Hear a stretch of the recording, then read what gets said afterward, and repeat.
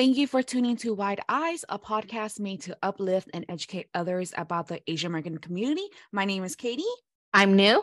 And this is Anu. And so in this episode, we are going to be talking about sex and love. All right, New Katie. So first off, starting with sex. Okay, I have two very big questions. Did you get sex education growing up? And I wanted to get your guys' perspective about sex educations received in the Asian American community. So first off, homegirl is still a virgin, and that's okay. TMI, but whatever. And in regards to like sex education while growing up, for me personally, I remember, I think the two of you might remember this too, but then for me it was like sex education happened in like elementary school when I was in 6th grade. I don't know if it was the same for you guys, but for me it was when I was in 6th grade, and they just explained to us about the private areas and what happens and whatnot, but then they didn't really go into details about like plan B or like having safe sex, you know? And I feel like we should be taught about safe sex because, you know, when kids be going to middle school and high school, they start becoming curious and stuff. And I'm over here like, okay, you know, because I feel like it was like the bare minimum of like sex education being taught to me in elementary school. And I felt like there should have been more. But in regards to like internally within my Asian household, there was no education whatsoever. It was kind of like a silent discussion, but then there was no discussion to begin with. So yeah, I don't know about you guys, but for me, there wasn't really any sex education within my Asian household.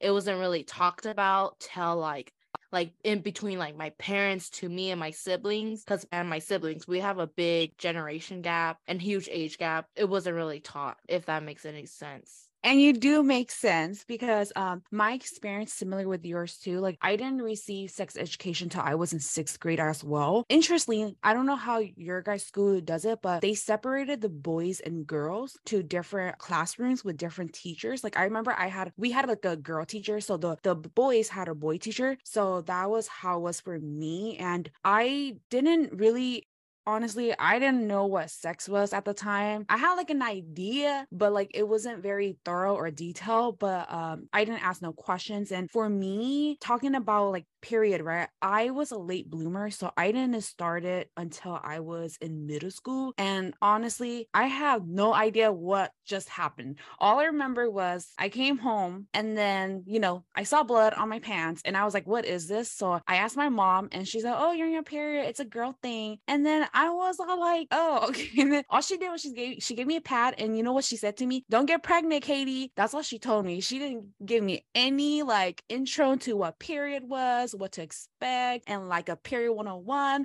All it was, don't get pregnant, Katie. And I was like, okay, I guess. But as you can see, I didn't receive the kind of like sex education that children should receive. Yeah, I feel like I can't speak to all Asian families, but I feel like it's pretty like normal for us in the Asian community to not speak upon sex as much, because I feel like it's seen as like, I know with my family, they feel it not weird, but uncomfortable. I want to say it's uncomfortable because they feel like I should know it already. And if I see it, I should understand it. But I want to use the word uncomfortable. It's uncomfortable for my mom to speak it to me. So she's more just like, you should know, Katie, don't do that stuff, or be safe or be cautious. That's all she said to me. So for my family, it all ties down to that uncomfortableness of speaking. Like you should know what sex is and you should know what protection is.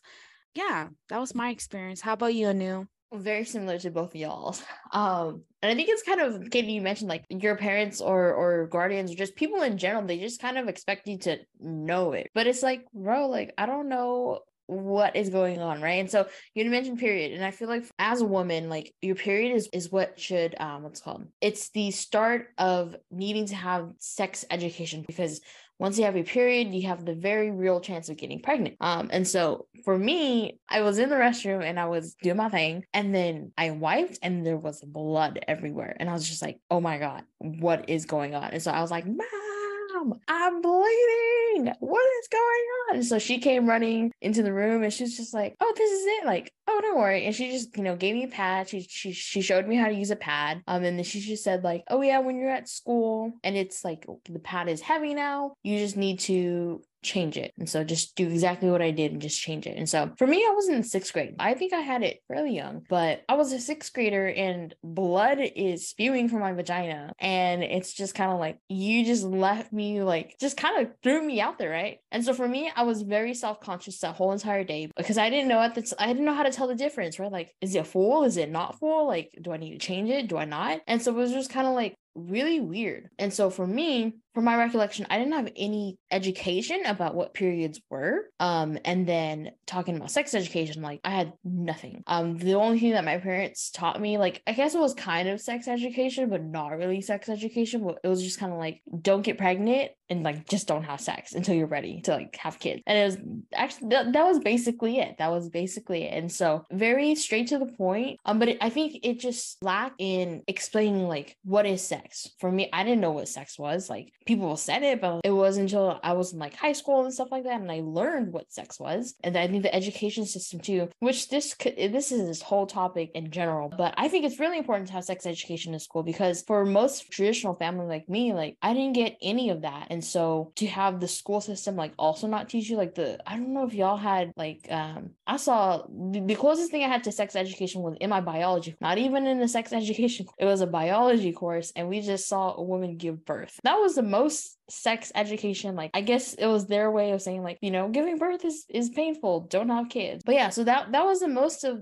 what I had as a sex education. And I think knew something of what you were saying, like now you're very open about talking with your siblings and stuff like that. And so for me, like recently my cousin, she, you know, she just recently had her first period, and she didn't know what it was. She came to, okay, another story time. So I was at her house. She goes, and then do you know what a period is? And I go, do you know what a period is? And she goes, I don't know. I think so. And so I took her to another room, and I was just like, what do you think a period is? Well, I think it's when you become a woman. And so I was just like, that is very true. That is very true. Is when you become a woman. But she just didn't know what the period itself was. And so she had told me that, you know, she asked her mom what it was, but her mom was saying like, oh, she's too young to know about it. But for me, so that's where I kind of stepped in as the bigger sister, right? Because I wish I had a big sister to tell me what was going on, right? And so I kind of stepped in, and I was just kind of like, yeah, your mom, even though your mom says you're too young to know about this, like I'll tell you about this because it sucked not knowing. Because I just from the questions that she asked me, like she was very, very curious. Oh, what's a pad? What's a tampon? Like all my friends are talking about this. I have no idea what this is. And so I took the initiative to just explain what a period itself was.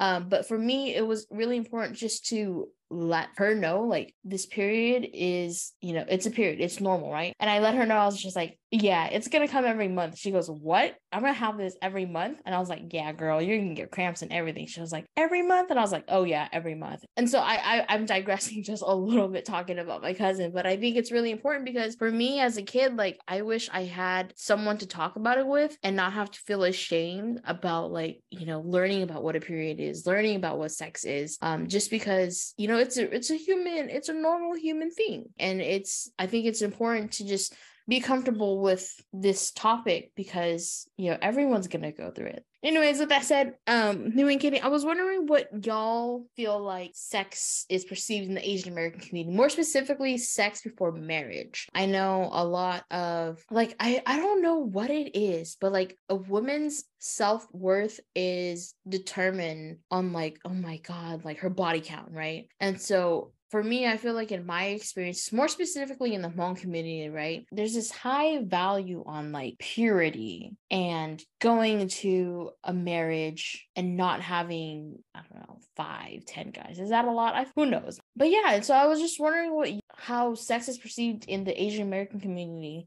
Because I feel like even though specifically we are talking about more of the Hmong community, but I feel like this is applicable to all Asian American communities, just because a lot of them hold more traditional values. I can speak this for myself because growing up in a traditional Asian American household as well too, sex, like, right, the topic of sex wasn't discussed a lot in my household, but I do know that like my parents were really they emphasized a lot of, like, Katie, like, you know, you shouldn't lose your virginity to just a person you date. Like, you should lose it. Like, they really care about the long term. Like, let's say, for example, if I just met this dude, they feel as if it's not important for me to lose it to that person. It's more like for them, they value me to lose it for someone that I see a future with. So that was like a really big thing that I had in mind too. And as well as it has to do with, I think I had this conversation before too with New back then in high school. I was very like, I'm only going to lose it to my one and only person, and I'm going to marry that person. That was my like perspective. Like I remember saying that clearly, like I'm only going to lose it to the one I marry because, that's going to help me be pure and all that, right? Because I had that mindset going into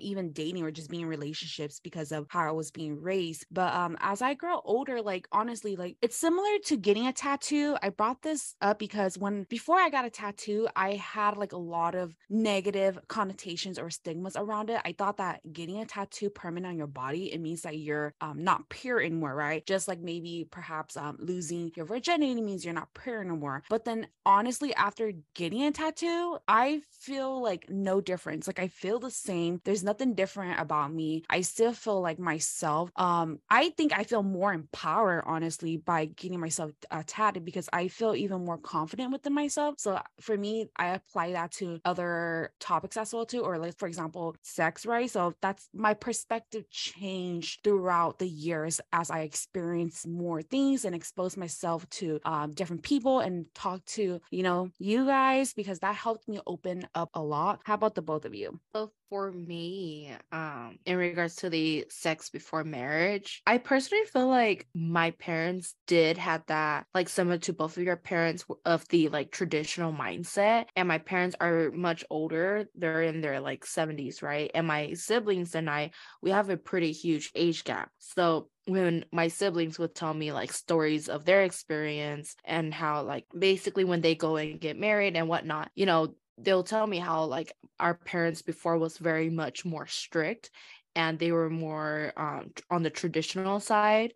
But over time, like my siblings did brought it up to me because I've noticed it too, of how I guess you could say that my parents are more lenient in a way of like being more like open minded, I guess you could say. So like they don't say like, oh, you can't have sex before marriage and whatnot. But of course, I know that now that they've gotten older and like with like some of my siblings, like they're not married, but they're staying with their significant partner, right? And my parents, they're not holding that against their own child as if they would have done like I don't even know, like so many years ago. Like I'm like trying to think because I have so many siblings, so I'm trying to think like now. I just personally feel that my parents have become more open-minded and understanding that I guess it's okay to have sex before marriage. I feel like they're more open-minded. I don't know if that makes sense. And yeah, no, that completely makes sense. But for me, more from my experience, I kind of similar to yours, New, like they were lenient, but not really. I mean, for Yeah. me, my parents, they're more Americanized because my mom is 1.5 gen. I think it comes more from my mom because I do talk to my mom more about this than I do my dad. But they're more concerned of like they respect our decisions and what we do, but I think they're more concerned about making sure that we understand what it means in terms of like your reputation, I guess. I don't know how to put this into words, but yeah, kind of like, obviously there is a stigma with a higher body count, and I think that's what they're trying to protect us from, like to be associated with that negative stigma. I think more so they're more concerned about how the community and how that's going to affect me, because even now, more so of like marriage prospects, I guess. And so I think for me, they're more concerned about like protecting my reputation. But I think in the Hmong community in general and in the Asian American community, I think the reason why sex is looked negatively upon of is just, I feel like a lot of them are because we have a lot of adults who are still in the whole traditional values. I think after I want to say our parents' generation, even now, I think our generation too, we do have a lot of individuals who hold traditional values. But I feel like as we are progressing and becoming more Americanized, it's just becoming a normal thing. Kind of like, at least for me, my parents always, said like, hey, you want to make sure you know your partner inside and out before you get married, because, what if you go live with them and you don't like that they leave their socks around, and then that could be a deal breaker, because you don't like, one thing leads to another and you find more things that you're like, oh, I don't like this about them. And it can become, it can ruin a relationship as small as it is. Yeah. So I just feel like my parents, they aren't too strict about like body count. I think they're more concerned about how the community perceives me. And it comes more from not something of like wanting to uphold their reputation, but they want to make sure like I understand like we're still in this time of community and how the community perceives the individual and how that can affect how your in-laws perceive you, how your in-laws family perceives you, and how that could be detrimental to a marriage. And so more so for my sake. Yeah. And with that said, kind of talking about like how your family is like really the start of sex education, sex in general, and like how you as an individual receive love. And so you and Katie, how did your family give you love? How did you receive love from your family? And how does that affect the connections that you make outside of your family? My immediate like reaction to love, or like how my parents convey their love to me, is in my household, we don't say I love you. And like I love you is like a standard way of expressing your love to your kids, your family, right? Anyone that you cherish.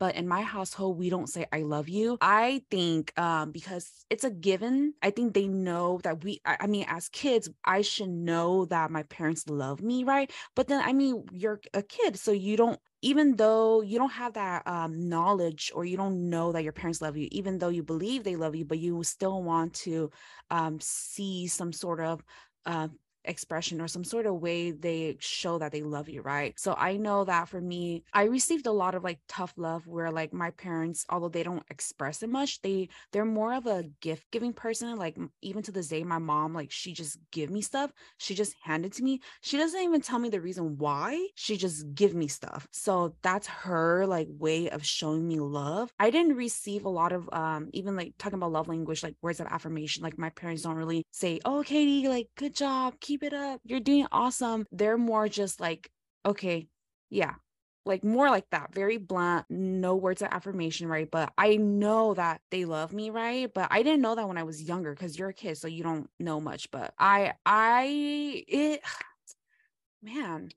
I'm trying to think like, whoa, did this affect me deeply? Maybe it did. But with that being said, I know that I had a hard time showing love to people growing up. Oh man, did this do me some damage? Sorry, y'all. We're going to like trauma territory here. But it did, like, for me, I wasn't able to, I feel like, express my feelings as much when I was younger. Like it was really hard for me to like say I love you back to even my family or even to people. And like I didn't really do well with skinship. So like if someone like tried to hug me or like just hold my hands, I'll be like what you doing? Like it was weird for me for people touching me. I know that they're showing me affection, but it was hard for me to accept it because growing up I didn't receive that, right? So when someone does it to me, I feel like, oh, this is like abnormal. Like, it's out of my comfort zone. Like it's different. I know that I had like a hard time kind of like reciprocating that back to people. Like I know, for example, story time, like one of my friend, I remember back in the day, like she was super affectionate and like she really loved hugging people. But I remember like just stepping away, be like, oh, please don't hug me. Like I was very like uptight about it. Like I didn't want no one to be in my personal space. So I think it does tie down to the type of love that I received too. But this could be a whole nother topic. But now that I grow older, I'm trying to learn to be more just like, even though if it's not love, just express my feelings. Like even if it's not like saying I love you to people, but maybe the way how I feel, like maybe if I'm upset, if I'm happy, if I'm sad, like just learn how to express that. Because when I was younger, it was really hard for me to just express my feelings. Like if I feel angry at someone, like I can't even say that. Like it was so hard for me just letting someone know that, oh, like you hurt my feelings. Like it's super hard for me to say that. But now that I'm older, I feel like it's much easier to say it to someone, like if they did hurt me or maybe they did something wrong to me. And I think it has to do with having younger siblings too, because I have younger siblings. So with me not having that sort of love growing up, I wanted to give my younger siblings a different type of love so that they know and they could do better for themselves. So yeah, that's me. How about the both of you? So for me, so for the type of love that I received from my family, or like I would like to say like my parents. I feel like growing up or like my whole life, my parents always emphasize that family will always be there for one another. And I do come from a big family, as I am like the 10th child in my family. And then for my parents especially, they don't like express their love as much. And then like they don't express their love like in talking in a affectionate way, nor do they like provide gift as a way of like expressing their love, right? And there is a pretty big age gap between me and my parents. But oh my god, as Katie was sharing her story, I was like going through like memory lane as like back then as a kid. I remember that for me growing up, I had always like tried my hardest to like express my love to my parents by either giving them hugs or just saying I love you, even though even though they may not understand it, because my parents are much older than me, and despite them like not understanding what love is and how to reciprocate it back, and I don't ask for them to reciprocate it back, as you know, but it's just that for me, like growing up in a household where I felt that I didn't really have time to be a kid, I feel like I had to like grow up or mature much like faster than I expected. But I just felt that how it affects my connection outside of my family is that just trying to understand how people's love language is different, I guess you could say,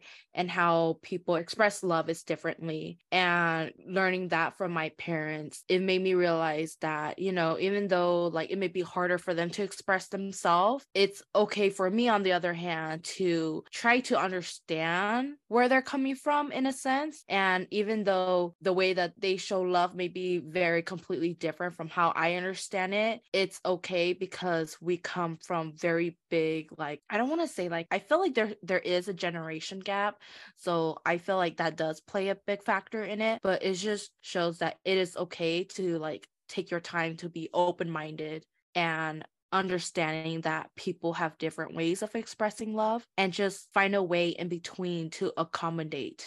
I feel like it's such, maybe this is me once again thinking too much into this conversation, just like how I thought too much about Katie and her bike in the last episode. But I think for us, it's really hard to put it into words, right? At least for me, it's really hard to put into words how I feel about this topic, just because like very similar to you both, like I didn't grow up with a lot of affection. Hugging was like, ugh. Any form of PD was really ugh. And then, you know, words of affirmation like I love you, or like just even really small stuff like, oh, I'm so proud of you, or just like stuff that shows like any sort of like excitement, or I don't want to say excitement, but just like any form of like positive energy was really not there. But then when as I grow older, I really can't say that that's also true too. Kind of like knew what you were talking about, like they perceive love in different ways. And so for me growing up, watching American TV and seeing all these like, you know, mom and dads saying to the children like, oh, I love you and stuff like that, like that's cool too. But like for me, now that I'm older, I think back about like all the lectures that my parents gave me. At the time, I was just like, why are you guys yelling at me? Like, you guys hate me, yada, yada, yada. But like, it was them telling me like, you can do better. What can I do to support you? At least that's how my parents were conveying it to me, more so of, so they weren't really saying it directly, like, I love you, or like, I'm so proud of you. It was mainly them saying like, what can I do more to support you? Or like, what can you do more to support yourself, right? To be better. And I think that was really their way of, you know, because maybe they didn't grow up with a lot of affection, right? Because my parents are refugees, and so they come from a state of survival 24/7. And so for them, the type of love that they gave me, it was there, but I just didn't see it. And so that kind of goes back to like